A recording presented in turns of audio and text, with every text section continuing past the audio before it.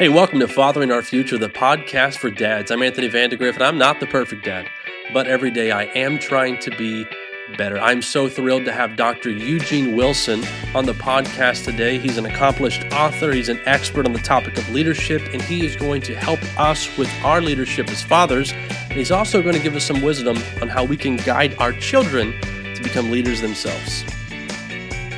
The focus is not really on the doing as much as it is the becoming. And if we'll become, then all of the doing that we need to do is going to flow out of that person that we have become. And that's what God's really interested in. And he'll take us to other places that we've never experienced before if we'll focus on the becoming. If you're a dad who wants to embrace your God-given mission, make sure you subscribe to Fathering Our Future wherever you listen to podcasts. You can also get more content on Facebook, Instagram, and YouTube. And if you want even more than that, then head over to www.fatheringourfuture.com. Well, Eugene, thank you so much for being with me. It's a pleasure to have you on the podcast today. It's an honor, man. I've been looking forward to this. I appreciate that. I know we're going to have a lot of fun today, and I know that this is going to be a great conversation. You are a bit of a guru on the topic of leadership. You've written several books about it. And before we jump to the topic, though, just to give everyone some context, can you tell us a little bit about yourself? Tell us how long you've been married, how many kids you have, the good stuff. Sure. I've been married 31 years this past February. I have two children. I have a 26-year-old son, and he actually is getting married here in about 20-something days at the time that we're talking. I don't remember the exact number, but June the 2nd. Wow. And then my daughter is getting married September the 2nd. And so we have, we talk about empty nests, but we are actually have been for the last year and a half experiencing scattered nest. And so we are everywhere. Our lives. And anyway, we're having a lot of fun, and we're going into a new phase and stage of our lives. So I think the next big deal for my wife and I is grandparents. So maybe here in 3-4 years, we'll be, I don't know what name we're going to be, Grandpa, Granddaddy, Pops. I think they're talking about Pops right now. And it's usually whatever the grandbaby calls you. There you go. And I'll answer to whatever it is. Right. Yeah, exactly. Well, I know you're going to be empty nesters. I hope you're not going to be empty bank accounters, because 2 weddings in the same year can put a hurting on some people. So hopefully God pulls through and faithfully provides for you on that topic. But man, thank you for your words of absolutely. Be sure to post your Cash App QR code for everyone to be able to contribute. So wow, your kids are older than mine. I can't believe you've been married for almost as many years as I am old. Not to say that you're old or anything, but pretty impressive. What I pull from that is you have a lot more T-shirts than I do that say "been there and done that." And I think that you're a great person to talk on this topic of our leadership abilities as fathers and how we guide our children to be leaders. You get to speak to this topic not only from your education, but also from your experience and from your reflections. And one of the best ways that I think we can learn, even though a lot of people say it's good to learn from your experiences, it's also really nice when we can learn from the experiences of others. So I appreciate you volunteering yourself as tribute for the benefit of the rest of us dads today. But let's jump into the conversation right here. Since you talk about leadership a lot, you've written books on the topic. How would you define a leader? That's a great question. Everyone, to a certain extent, is a leader. Everyone is leading someone. And John Maxwell became fairly famous within Christian circles because he defined leadership as influence. And so when you consider that, it is very true that everyone is influencing someone. So from that aspect, everyone is leading someone. Now, just the subject of influence itself is massive. There's you could spend a lifetime just talking about just that one aspect. What is influence? How do you obtain it? How do you lose it? How do you get it back? And the list goes on and on. But in my doctoral studies, I came across a definition of leadership that I had 2 of them that I personally fell in love with. And there's no one central definition, first of all, for a leader. There are like over 300 in some definitions. So one that I really liked was that leadership is influencing others towards a common goal. And I think that's really great because you don't really have influence over someone unless that person, to a large extent, is heading the direction that you're heading. They have to have some kind of commonality. And so the common goal is a big part of that. Part of that definition is when I read it, and I've kind of put it in my own words, but when I read it years ago, was that it was the part of the process in which influence. And certainly there is a journey or a process to leadership. And then the other one from Richard and Henry Blackaby that I fell in love with, it was defining spiritual leadership. And they said that spiritual leadership is influencing people away from self-agenda towards God's agenda. And those two definitions have just really resonated with me because you talk about the subject of being a father. There is a common goal with our family. And so getting everyone in an alignment with that common goal, that common purpose is a big deal. Those core values, what does that look like? And I could expound on a lot of that and how that has impacted my life. But then also is away from self-agenda. And, any young married couple will tell you that at some point in time, you have to finally realize that you're not the center. It's not about you. It's not about the spouse. It's not about the spouse. It's when you come together, that togetherness and that common goal. And which means many times you have to walk away from self-agenda and you really truly have to align with God's agenda. So in a nutshell, that's my thoughts and concepts of leadership. Now, I didn't get there overnight and I didn't arrive in just reading that in Northhouse's, Peter Northouse was the first definition and Henry and Richard Blackaby the second definition. Well, I just didn't read that and it just resonate with him. And, it was years of getting there and then years of counseling, helping people work through their difficulties and then my own difficulties. My wife and there was a time our marriage wasn't that great. And today, she's my best friend. We have a tremendous marriage, but we had to fight for those things. We had to figure this thing out that, there has to be a better purpose than just our personal agenda.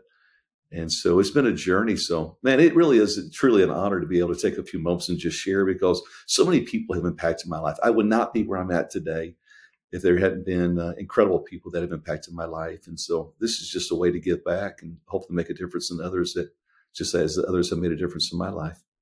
Yeah, well, I'm positive that this will make a difference in the lives of many fathers once this airs. Everyone listening to this, I know they're going to be able to extract something out of that. Just even how you define a leader, I think it's really important to have the clarity on what it is to be a leader. Now, I know you said that there's various definitions, but I like the ones that you pulled and how, we're going for this common goal, but we're leading people to something other than ourselves in most cases. And I think as fathers, that's exactly what we're doing.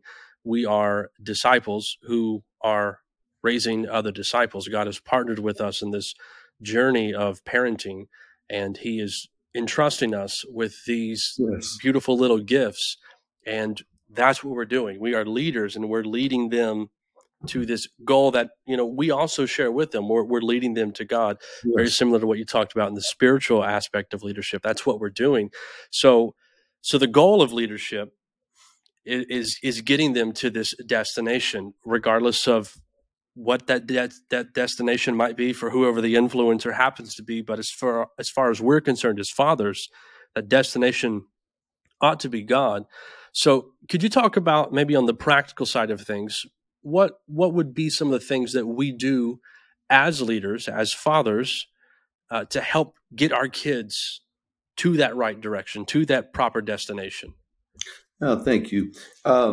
Very practical. Don't be afraid to say you're sorry. Don't be afraid to say, I made a mistake. Be hungry to improve, be hungry to grow. So podcasts like this, books, the list goes on and on, but also be very much in awareness of what is going on in your own life. One of the greatest gifts you can give yourself is self-awareness. And yet many times that's lacking. We don't realize And so I have found it to be true that God puts godly people around me that will help me see areas that I'm lacking. My wife was one of those. Um, God used her to point out things that I needed to do to be a better dad. The time that I needed to spend with my family, God would use her. At the same token, God used me to help my wife. My wife had some anger issues because of some things that happened to her as a child. And our kids were little. My son was about 4, my daughter was 1. And I went to my wife and I said, "You have to get help." And we had a lot of conversations. And at that time in our life, and I remember her coming to me and telling me that God had revealed to her why she was battling anger. And she began telling me what had happened to her as a child. And then God took my wife on a healing journey. And so, God used my wife to help me grow. God used me to help my wife grow. And in that, owning those mistakes, owning those areas of, I can improve here. I need to make a change in my life. I remember I pastored in East Tennessee. Now I'm an avid fly fisherman. So you can see behind me my trout. And I love to fly fish. So I fell in love with fly fishing in East Tennessee, grew up fishing. I had a wonderful dad, had a wonderful home.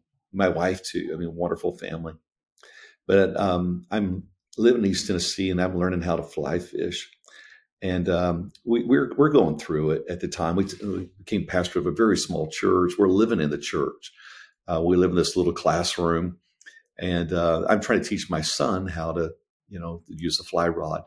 And, my daughter, my son was 3 years and 4 months old when my daughter was born. So this is before we move out of the church.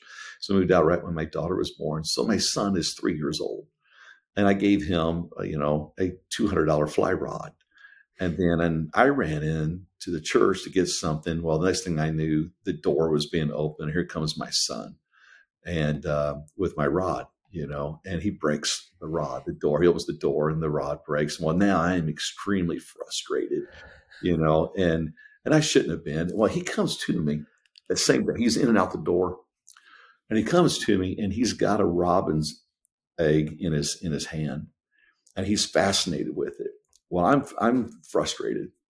One of the worst things I've ever done in my life as a father. I mean, it was just horrible. I was mad and I grabbed the egg and I'm thinking to myself, that mother will never do anything with that egg now. It's wasted. And my son won't stay outside. He keeps coming out the door. And I opened up the door and I took that egg and I just threw it as far as I could. Well, my son is 3 years old. He just starts crying. Well, instantly I'm like, you just won the worst dad of the year awards. I mean, what's wrong with you? I mean, you're frustrated at a 3-year-old. I mean, are you serious? I mean, you can't control your emotions. You're better than that. And, not minding, that it broke my rod and it's this combination Right. of everything.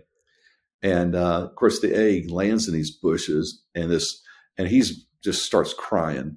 Well, about that time, a bird is spooked and comes flying out of the bush.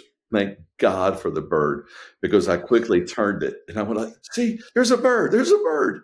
And then my son, he gets all excited because he thinks that the egg turned into a bird, And I remember going to my son and saying, "Bub, I'm sorry. I'm sorry." Now I'm probably going to tear up. My daughter is getting married. She just moved out of her home. She's living different town from where our house is at, and got a good job. And so Saturday we ended up going out to eat for Mother's Day, and I acted in some ways, and my daughter and I, we kind of clashed, and we're close. We have a very close relationship. And so she wanted to talk to me about it.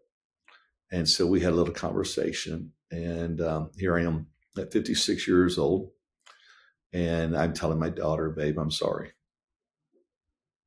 And so I didn't blow up. There was nothing bad. It was just a miscommunication, hurt my daughter's feelings. And she was just wanting to have an adult conversation with me about it. And she was right. We both had our own little parts in that, but part of that is, we're cutting the apron strings, and I'm not the hero that all the time. Now she's got a new man, and you're just adjusting. It's just life. Yep. And then I'm just telling my daughter, babe, I'm sorry.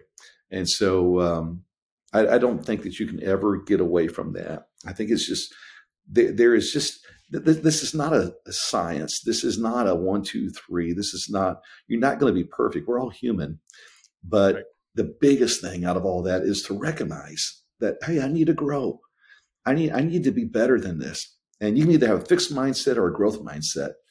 And a fixed mindset, it's been proven. Research proves fixed mindset, you're probably going to make less money, probably less educated. You're probably, just on and on with a fixed mindset. So growth mindset is that, hey, I can be better. I can improve. And so my approach is always, hey, I can be a better dad. So at 56 years old, I still want to be a better dad. And I think I'm a whole lot better than I was when my son was 23 years ago when I threw the egg. I think I'm a whole lot better, and yet I'm not perfect. And so Right. recognizing those moments is big. I could go on. There's so many other practical things, that you can do, but those are the big ones. Those are the principles that Yeah. to live out. I think those are huge things. The growth mindset, always be striving for something more because there's so much more out there. I think one of the best things that ever happened to me was a conversation with someone that we're both buddies with, Steve Schobert. I had a conversation with him about a theological topic. And by the time that conversation was over with, I realized there's a lot more out there for me to learn than I actually know. And I realized how ignorant and how dumb I was at that point in my life. But whenever that transition happened for me, and I realized there's always something else out there, why wouldn't I want to keep growing? Why wouldn't I want to keep striving to be better? And so that's a philosophy that I carry with me in everything that I do, especially fatherhood. I start every episode with, I'm not the perfect dad, but every day I am trying to be better. And as Yeah. fathers, naturally, I think we are leaders. I don't see us being anything else other than that. Yeah. We're definitely not dictators. It's definitely not our way or the highway. We aren't the ones who control everything. If God's not a dictator to us, we have no right to be a dictator to our kids. And we can't be the coach. We can't be the guy who just sits on the couch and says, you go do this and you do it that way, but you never do anything yourself, because our kids learn from watching us too. Yeah. So we're definitely leaders. We're making the first move. We're initiating, and We're you know, influencers. yes, absolutely, 100%. We are influencers to our children. We are influencers in the home. So we have to strive to be better. But you talked about something that I think is really difficult for a lot of men to do, in that and unpacking saying sorry to your kids. Because in order to say sorry to your kids, you have to confront yourself, which you might be able to elaborate more on this because you've got more experience than I do with other people. But in the men that I have encountered in my life, this isn't an easy thing to do because we don't want to unpack everything. We either attach it No. to emotion. We say it's too emotional, it's too mushy, and men aren't supposed to be that way. Or we know a little bit about what's inside of us, and we don't want to expose it. We don't want to have to open it up. We don't want to deal with it. We just want to shove it in the back closet and move forward the best that we can. But in order to say, I'm sorry, you have to open up and say, you know what, I'm wrong. And if I'm wrong about this, there's probably some other ideas that get me to where I am today that I probably need to do some homework on and unpack and deal with. But having that self awareness, I think that's a big thing. Yeah. Do this for me. What do you think we can do as men to become more self aware? What are some of the steps that we need to take in order to get there? Yeah. Very practical. And then I want to talk from a philosophical couple statements I want to make, but very Sure. practical. Listen to those that love you and care for you, even though you don't agree. So if your spouse is telling you something, listen. If it's my father would tell me and would ask me, "Hey son, have you spent time with your family? I know you're busy right now, and you got a lot going on. Have you taken time with your kids?" My dad would ask me that often. I have friends that will tell me right now, "Do you have some time set aside for you? Do you need a sabbatical? You need to take 3 days of a retreat. You need, and on, and you need to listen, and especially if you keep hearing the same thing over and over again, and even more so when God has been dealing with you about something, and someone comes along and they're confirming it. Listen, and then put together an action plan. Don't just hear it, but decide what you're going to do with it. The difference between the wise men and the foolish men in the parable was that the wise man built his house on a rock, but he was the guy who heard the word and did it. The foolish man, Right. it wasn't that he didn't hear it; he heard it, but he just didn't do anything about it. And so it's one thing to know, but you have to take ownership of your actions and actually do something about it. And so I often say this, and Schobert and Bishop Hargrove and wonderful people in North Cities say the same thing. But your behaviors, they stem from your values. And so if you want to know what a person really truly values, just watch their behavior.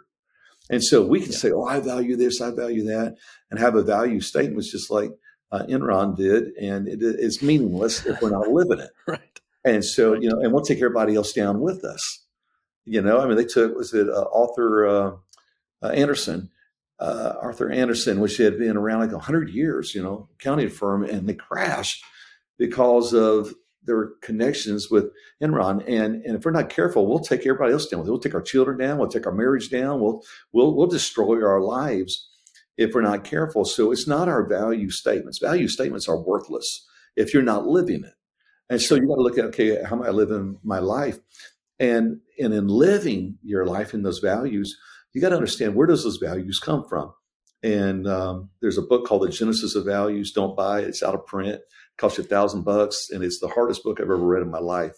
But the essence of the Genesis of Values, that your values come from society. They come from your family of origin. They come from your experiences. I mean, the list goes on and on.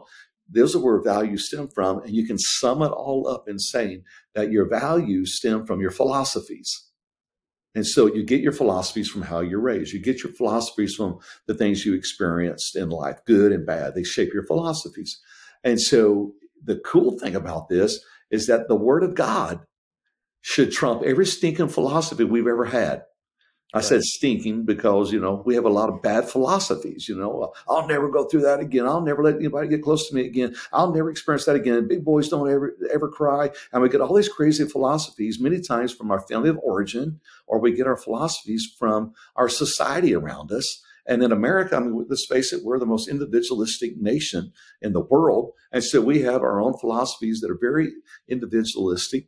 And the list goes on. And yet the Word of God should trump everything. So the Word of God tells us to be kind. The Word of God tells us to forgive. The Word of God tells us to turn the other cheek. The Word of God. And so you got to make up your mind. Am I going to live by my own philosophy, or am I going to live by God's Word? And so if I'm going to allow the Word of God to trump every other philosophy I've ever had in my life, then I'm going to end up being a person who's going to be kind. Now, I know that there's not a whole lot of accolades for an individual who's kind in our world today. I get it. But the Word of God tells us to be kind.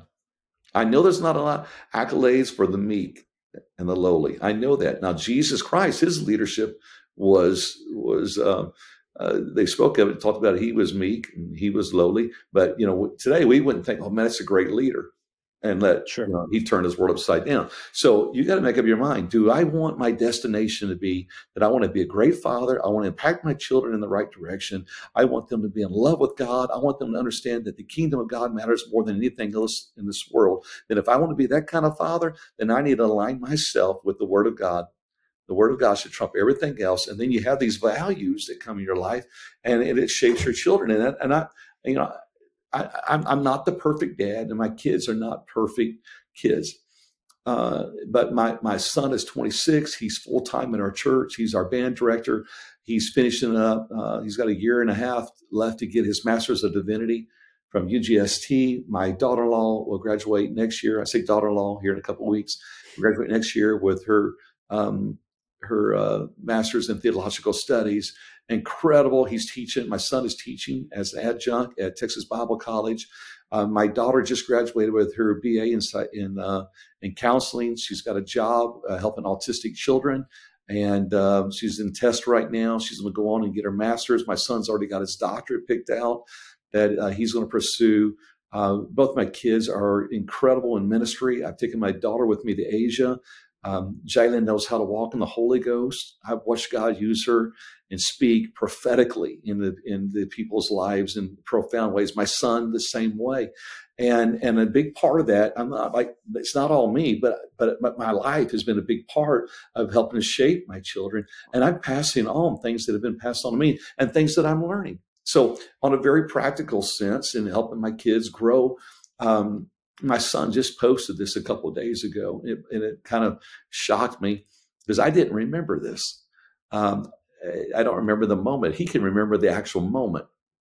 But the Lord, about 15 years ago, dealt with me strongly to back my dreams up by writing them down. And in my ear, my heart, my mind, I would know them, hold on to them, and I would perform them. That was a direct word from God in a dream. And it was a God-given dream. And I have held on to that, but I never fulfilled it. I didn't write it down. And so we're talking some years that go by, and about 6 years ago. So we're talking about 9, 10 years. I mean, not writing it down. And I wrote it all down, and I began to live out that. I actually wrote down almost 7 years ago that I wanted to be a college president. And now I'm a college president. And it was amazing the amount of things I wrote down. So my son said that 5 years ago at a dinner with our family, that I said, I want every one of you to take time and write down 5, 10, 15, 25-year goals. This is what I did for longer for my kids, because Lord willing, they'll live a lot longer than I will. And my son said, I've done that. And he said, and 5 years later, he said, I'm getting ready to accomplish everything that I wrote down 5 years ago. Wow. And so I'm living that out. And my daughter is like, this is on Facebook. My son doesn't comment much on it. My daughter either. And Facebook is for us old guys. And so they don't Facebook much. But my daughter was like, well, I wasn't part of that conversation. And my wife goes, yeah, I don't remember that conversation either, but I've heard your dad talk about it. And Kay goes like, well, this is where we were at. This is what we were doing. And so it clicked with him, and he's living that out, So I'm assuming, knowing my daughter, she's probably, since the last couple of days, she's probably written out her 5, 10, 15, 25-year goals now. Yep. Isn't that cool? Wow. I mean, that's just That's so so cool, cool. man. And That's that's so cool. something that I didn't read in a book. It was something that God dealt with me about, and then I'm able to pass that on with my kids. So what you said about your children catching it, they really do. And you live that kind of life, we've lived that life, my wife and I, and now seeing my kids do that. So I'm in a service here in a chapel at TBC this past semester. And we had a Mark Catterall that's done missionary work all over the world. And at the very end, he said, I want those that you feel led to get involved in missions to come stand out the front. And here came my daughter. And I'm knowing this. And then he handed the microphone. He says, name where you want to go. And she named where she wanted to go. And it's areas where it's very difficult to go. And I'm standing back here, and I can't help but just weep. And the reason is I've taken my daughter places where it's difficult to go. So I don't know what God's going to do with her life and my future son-in-law, but I know they're in good hands as long as they're walking with the Lord. Right. I'm sorry, I just went on a rant. No. I'm glad you did. I love what you had to say, because I have said recently a few times that it's not up to us as dads, even as parents, to define the path of our children. And I think this is a trap that a lot of dads in particular fall into, especially when it comes to things that maybe they came up short in their upbringing. They wanted to make it to the NBA and they fell short. They blew their knee out. And so the moment they have a son, they put a basketball in his hands and they work with him day in and day out so that he can go pro, and they kind of live vicariously through their children. It's not up to us to direct and to define the path of our children. The Bible says that it's not even in man to direct his own path. And so our responsibility, the way I see it, our responsibility as fathers is to guide our kids in the right direction. And that direction is God. and then God will be the one who defines the path. And so I loved how you've brought all that together in your testimony and your story of living out these qualities, living out these attributes, having this growth mindset, striving to just be better in life all around, and then kids kind of catching the vision and seeing the influence and seeing the example and then taking hold of that for themselves. And you've pointed them in the good direction, and now God's finishing the journey and defining the Amen. path. And Amen. I'm really grateful that you shared that story the way that you did. Thank you. Can I interject So something real quick? yeah, go. Let me just interject this for anyone that's listening. If you've never done this, I would encourage you to do this too. Sit down with your spouse and write out your values. Just do a quick search on Google. Just look for a list of values, and then look at the list of values. And while you're doing that, talk about the values that you had in your family of origin, values that you were raised with as the years went by, and just have discussion about all that. And when you get done looking at that list, and you get done looking at how you were raised, values that you appreciated in someone else's life, someone that you admired, what kind of values do they have? And the time you get done talking about all that, spend about 45 minutes talking about that, and then write down your list of values and let your wife write down her list of values and compare the two lists, and then look and see what are the 4 to 5, maybe 6 or 7 values that you would want to live in your marriage, in your home. And it's amazing. No one ever told me to do that.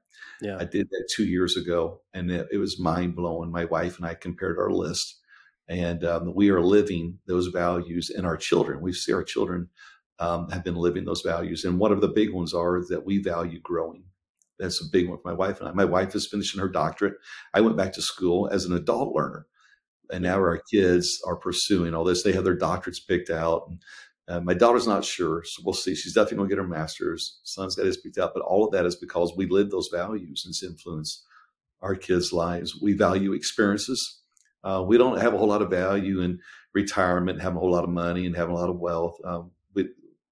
We don't have it, and we don't value it. It's not a big deal to us, but we value experiences. And we've had some phenomenal experiences. We've traveled, we've done some phenomenal things. And so we place a lot of value on that. And we have our list. And so anyway, I'm not saying that my list should be anybody else's, but just sit down and look at that, because it will help you find peace in realizing that your life is not the same as everyone else's, and that's okay. Right. Absolutely. And that's a good practice to do just in general, just kind of playing off. And germane to what you just said, I was recently on another podcast, Dear Young Married Couple, and we were talking about, the role of the father. But they asked me at the end, what's the one thing that I wish I would have either been told or wish I would have known as a young married individual? And for me, it was having that close and that intimate and that intentional communication. That's never something that was given to me as a direction when I'm getting ready to get married. No one ever talks about that. They might talk, you need to talk to your wife, but they never really define what that looks like. But what you've just presented, that's really close to what that's supposed to look like. Having those really open, vulnerable conversations where I'm sure there were some things that you probably presented as a value that your wife was probably like, well, that's stupid. And then maybe it went the other way around. And sometimes that happens, but in being this togetherness, the way that you spoke of it earlier, this unity that we become, that's kind of what we have to do. We're denouncing individualism and we're becoming this unity in husband and wife. So let me talk about this, or let me ask you this rather, because I think what we've alluded to is, if we're going to, first of all, being a leader, what this actually is. Being a leader is leading others to some sort of commonality. So for us, in our context as Christian fathers, we are disciples ourselves who are raising other disciples. We are on our journey to God, and we are bringing and directing our kids on that same journey with us to get them to God. So this is what we are doing. And one of the big ways that we do this is by working on ourselves, is trying to be better as men and as husbands and as fathers every day. As we grow, our children are absorbing everything from us. They're seeing our influence, they're seeing our example, and they're learning along the way. Is there anything else that you would advise fathers to do in the quest of leading their kids, and also in the quest of trying to guide their kids to obtain these qualities of leadership? Is there anything outside of the example? Are there, just like you pointed out, having this specific conversation with your wife about values? Are there specific conversations that we should have with our kids? Is there anything on a practical level outside of just working on ourselves and letting our example influence our kids that we should do to help them in their leadership journey as well? Yes, thank you. Um, Man, there's so many things I could say, but if I said those things, I would have to also say that I probably wasn't that good at all of Sure. those. So I could talk about some very practical things in life, but I've tried, but I'm not perfect with it. So, getting my son to clean his room, I wasn't that great at that. Getting him to the list goes on. My daughter, probably not the perfect guy with that, and we did okay. I mean, but I wouldn't say that I would want to take a podcast and talk about all the great things that we did in those areas. But I will tell you Sure. one thing that we were great at, and I think it's a crucial element, especially if you talk about leadership, and that is that we raised two kids and young adults who are critical thinkers. And when I say critical thinker, I'm not talking about being critical about everything. Right. I'm just talking about being able to truly think and process things. And both of our children are unbelievable critical thinkers.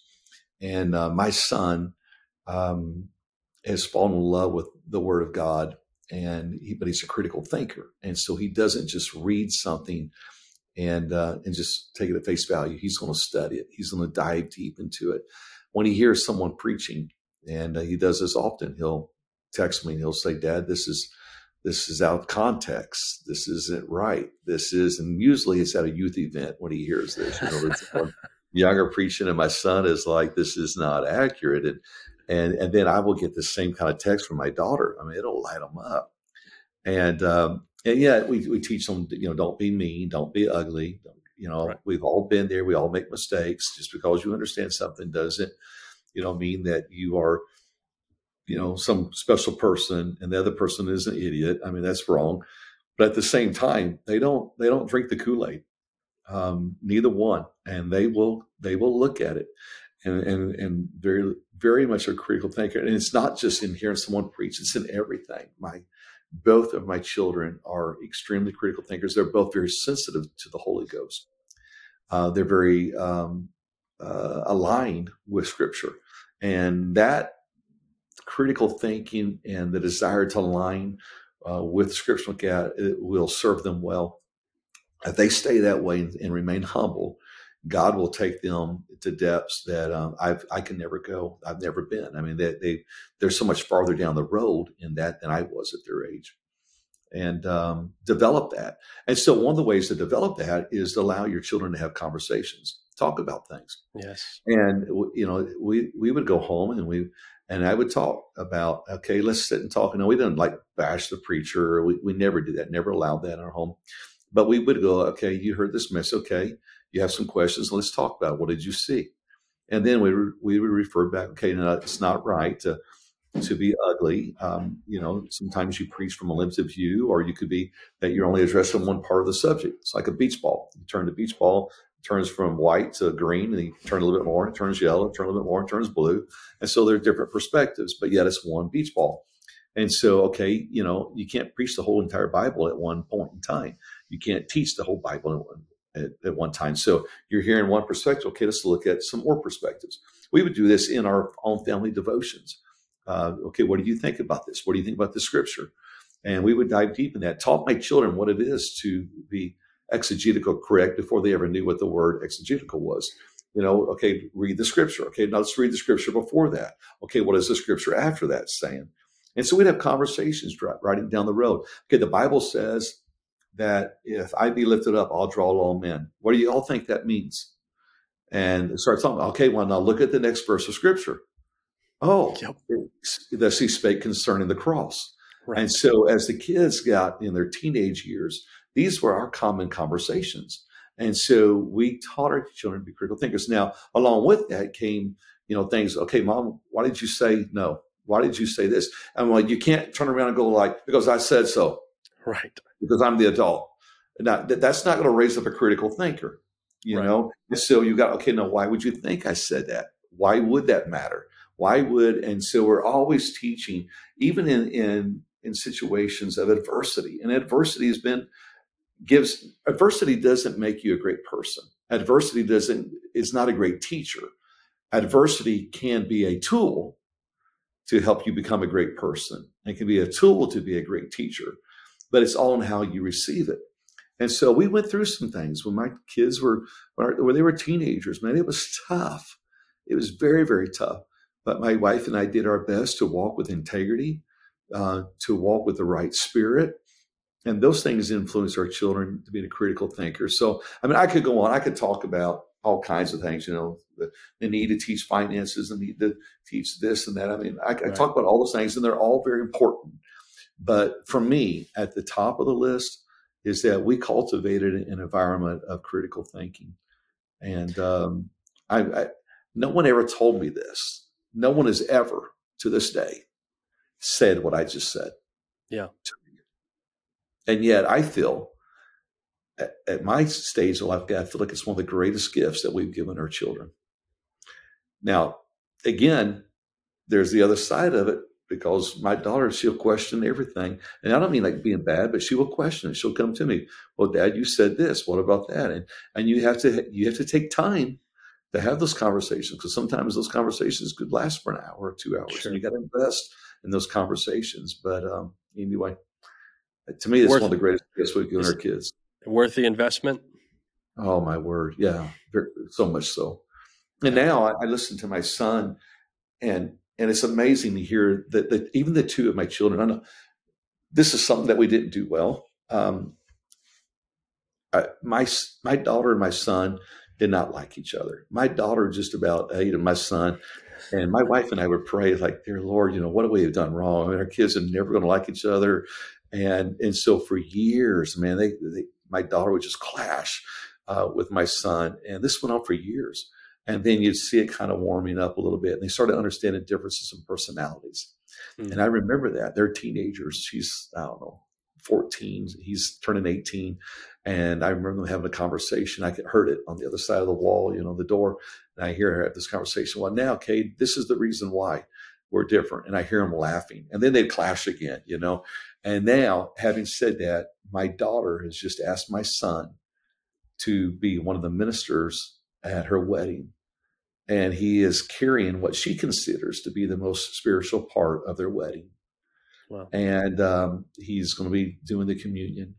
And the reason that she wants him there doing that is because she says that no one has impacted me biblically like my brother has.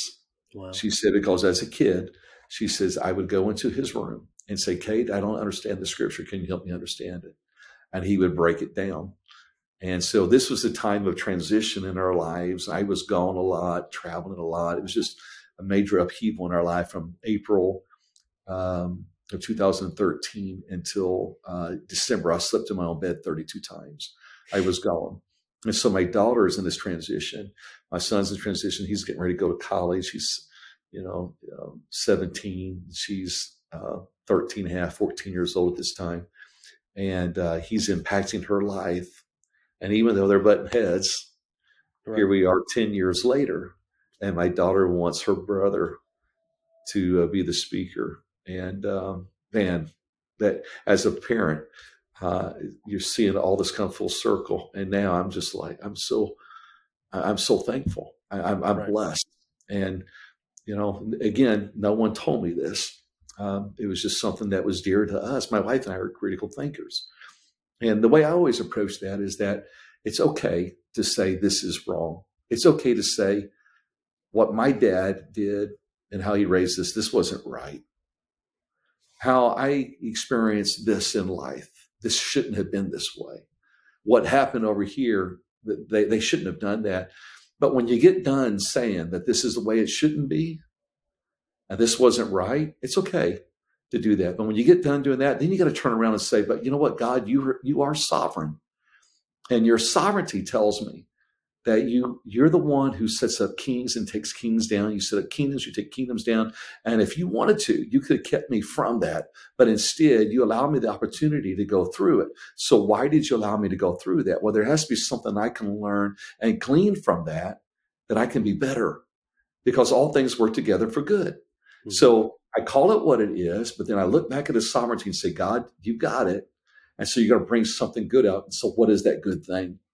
And so is it a change that I need to make? Is there a time that you're going to put me in a position that I'll be able to do things different? Can I be a better dad? Can I be a better husband? Can I do this better? Can I treat people better?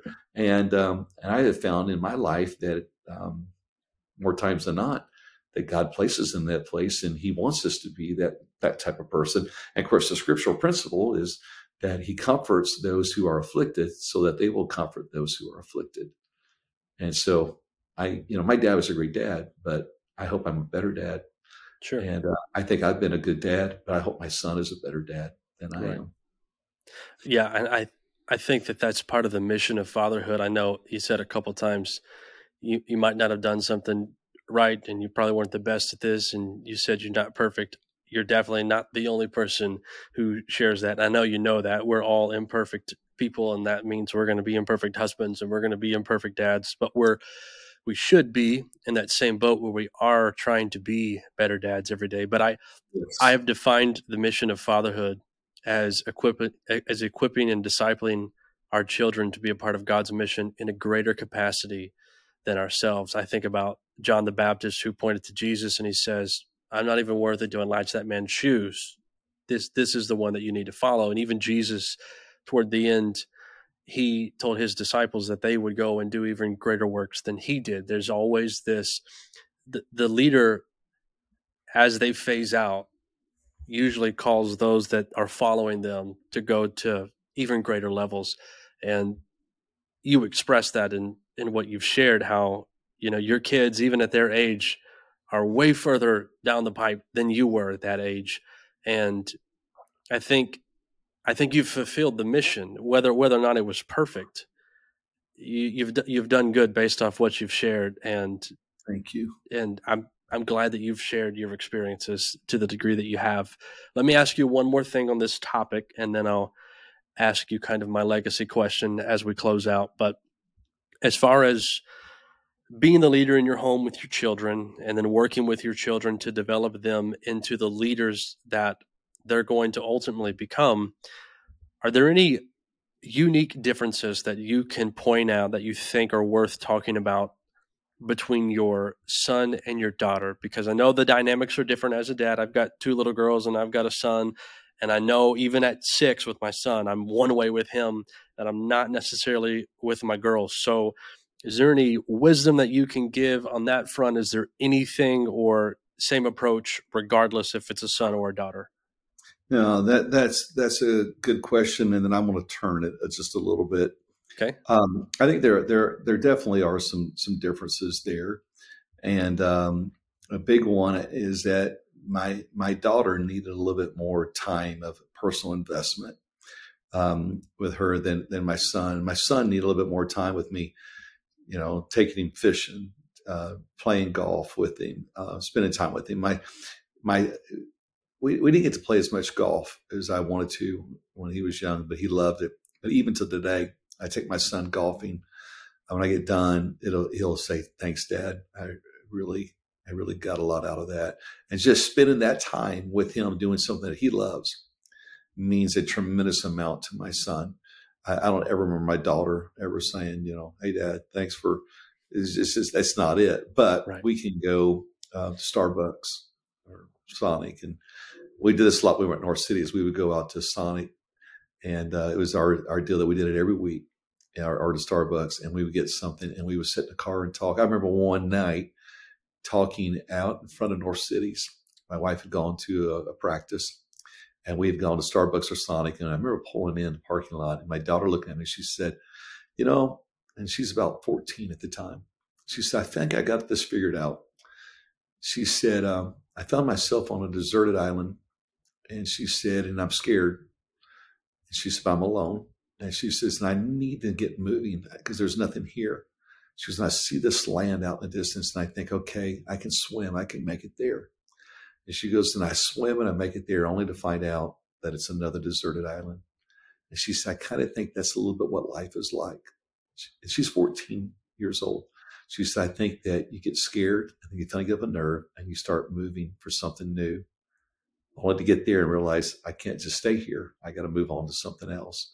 And I'll never forget that word picture, from my 14-year-old girl. Well, I was reminded of it the other day. She's getting married and moving out.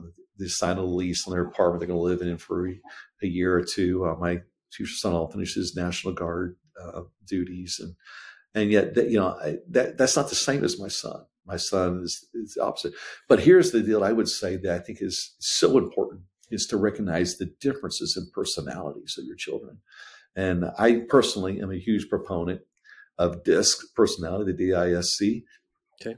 The reason I am is because research shows that 2 years after it's been taught, it's the second most effective thing in being able to be remembered and utilized. It's used all over the world. First is social styles, which deals with communication styles. But they basically, whether you go way back and use the sanguine, phlegmatic, cleric, melancholy, or you're using colors, or you're using the Enneagram, which my daughter says I'm a 4, wing 5 when I'm healthy, but when I'm a 7, and I'm like, I don't even, I'm lost in all the numbers, or the Myers-Briggs, but DISC is easy. But knowing that, I wish I'm certified in DISC. It made a huge difference. I wish I had known that when I was younger, because I was able to recognize, this is why my wife and I are so different. We don't connect at all when you look at it strictly from our dominant personality trait. I'm an I. My wife is a C. I mean, an I is big picture people.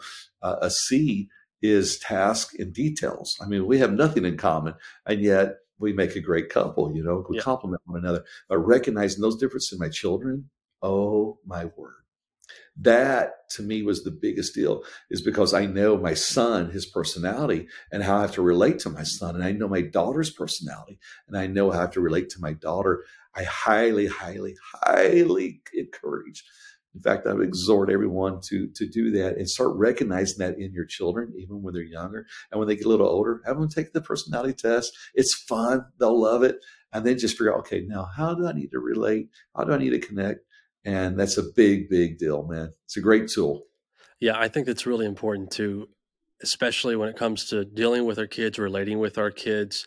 This is why I do not give out a 3-step plan to be the perfect dad, because there is no such thing. I'm going to talk about principles and I'm going to talk about good practices that you can implement, but every dad has the homework of identifying where their kids are at, understanding who their kids are as individuals, and then saying, how do I make these practices and these principles applicable to my family? That's what we all have to do as fathers. So that's a good idea. And I remember when I was younger, they had us take a personality test, maybe in 9th grade. I thought it was a blast. I thought it was so fun. I'm glad you said that. So I'm gonna put that somewhere on my calendar for 2040 or something, when my kids are old enough, and have some fun with that. But I'm so appreciative of what you've contributed to this conversation today on fathers and our leadership and the influence that we have on our children, and how our example is so powerful in producing leaders in our children as well. So much I have taken away so much from this, and I know everyone else listening to this is going to take away a load as well. But let me ask you this, and that you can tie this back into leadership if you want, or you can just, whatever you're passionate about, whatever you believe the right answer to this question is. What's the best piece of advice that you would want to give to dads? Well, first of all, before I say that, thank you. Thank you for what you're doing. And I believe that Your ministry and your burden and passion here is going to make a huge impact, and it needs to make a huge impact. If dads will step up to the plate, we can, my word, we can reshape so much of our world in North America and our churches and homes.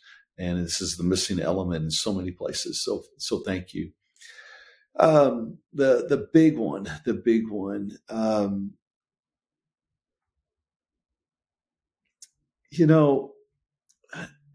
my mind, let me back up and say it like this. When I went to get my doctorate,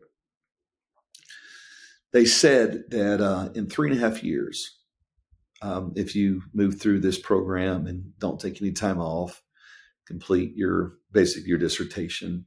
For me, it was a final project. And you complete all that in 3.5, 4 years, you're going to walk across the stage and we are going to call you doctor. Today, you don't know anything. This is my first week of residency. You know nothing. I know some of you have been to Harvard, you've got this degree and that degree, but you know nothing when it comes to leadership. And then the dean of the Global School and Entrepreneurship at Regent University, he laughed and he said, a little bit. He said, the point is, he says, I don't care to hear what you have to say. He said, I've been at this for decades longer than you have. And he said, and I've been studying leadership and teaching leadership. And he says, you don't know anything that will impress me. He says, so you know nothing. Man, we're scared to death, man. He's like Winston Churchill, got a cane, this gruff guy.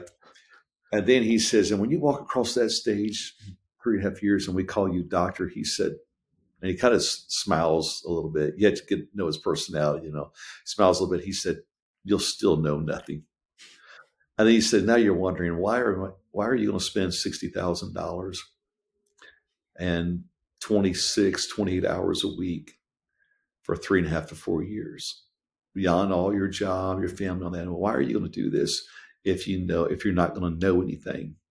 And he says, well, this is what's going to happen. He says, we're going to teach you how to study and how to research and how to dig deep.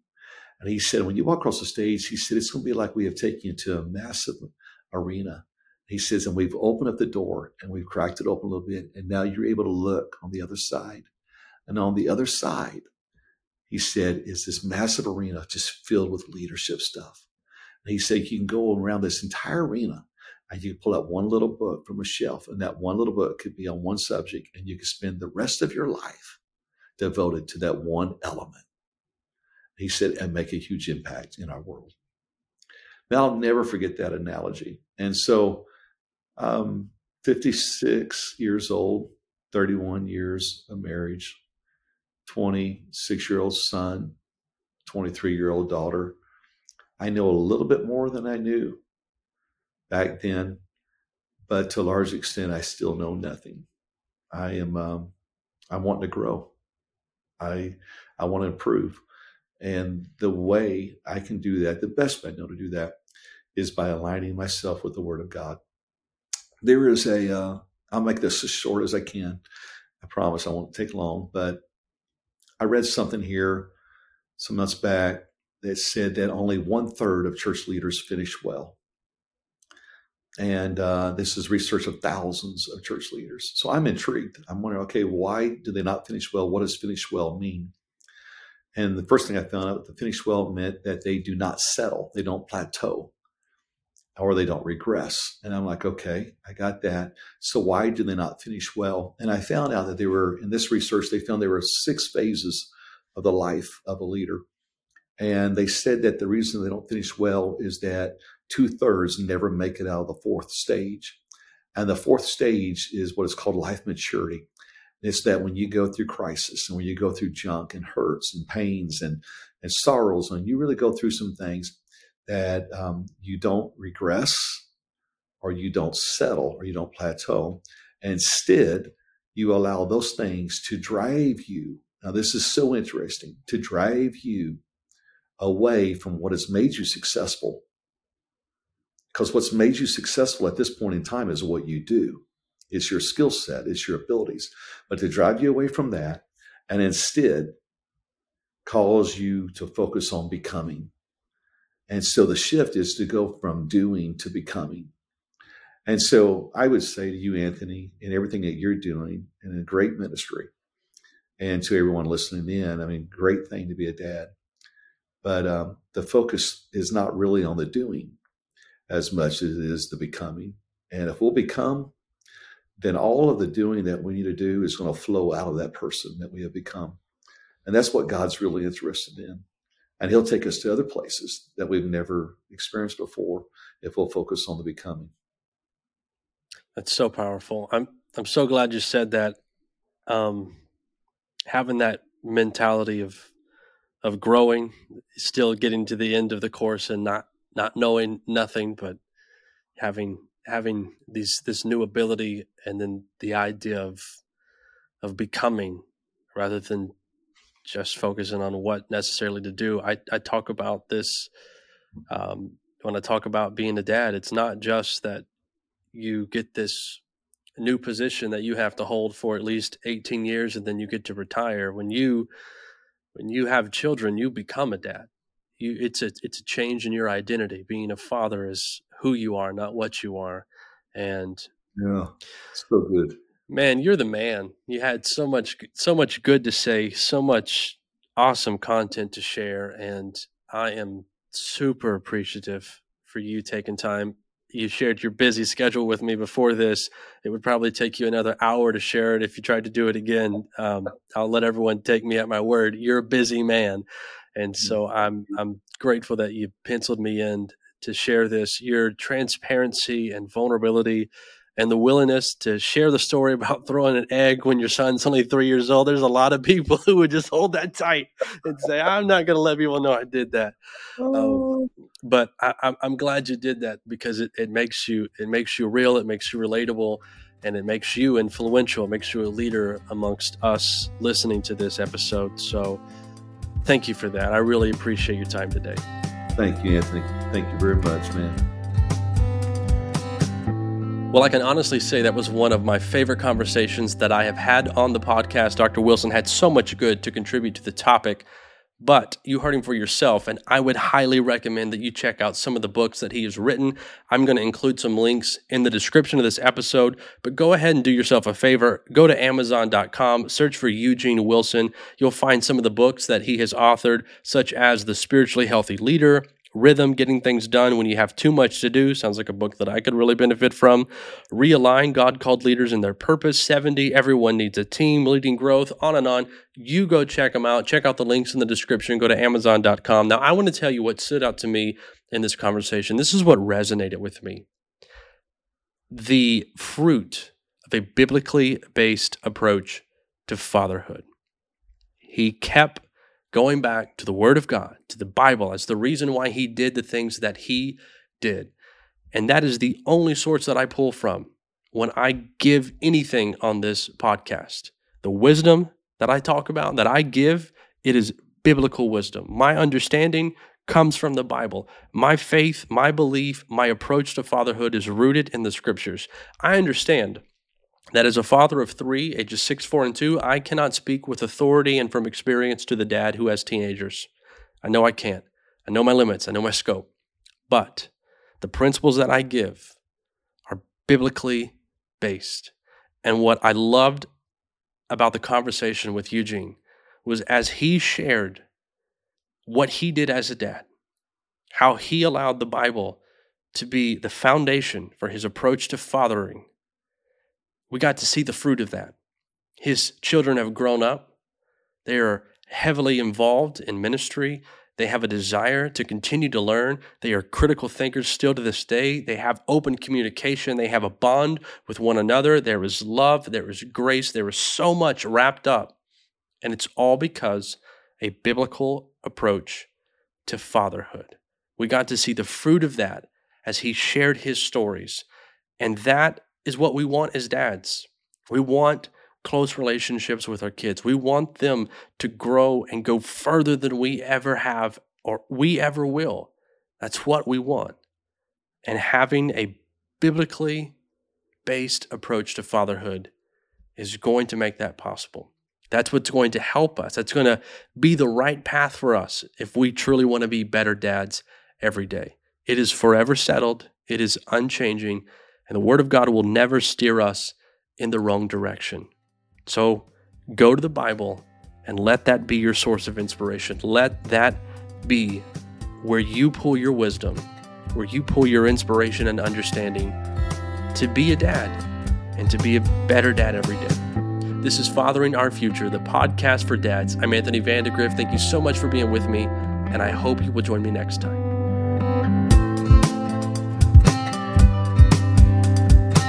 Thank you again for listening to Fathering Our Future. If this episode has served you or you believe it will serve another dad in the future, make sure that you leave a like, a comment, a review, or share this so that it can reach another dad. And so that you don't miss out on another episode, make sure you subscribe to Fathering Our Future wherever you listen to podcasts. And again, for more great content, head over to www.fatheringourfuture.com.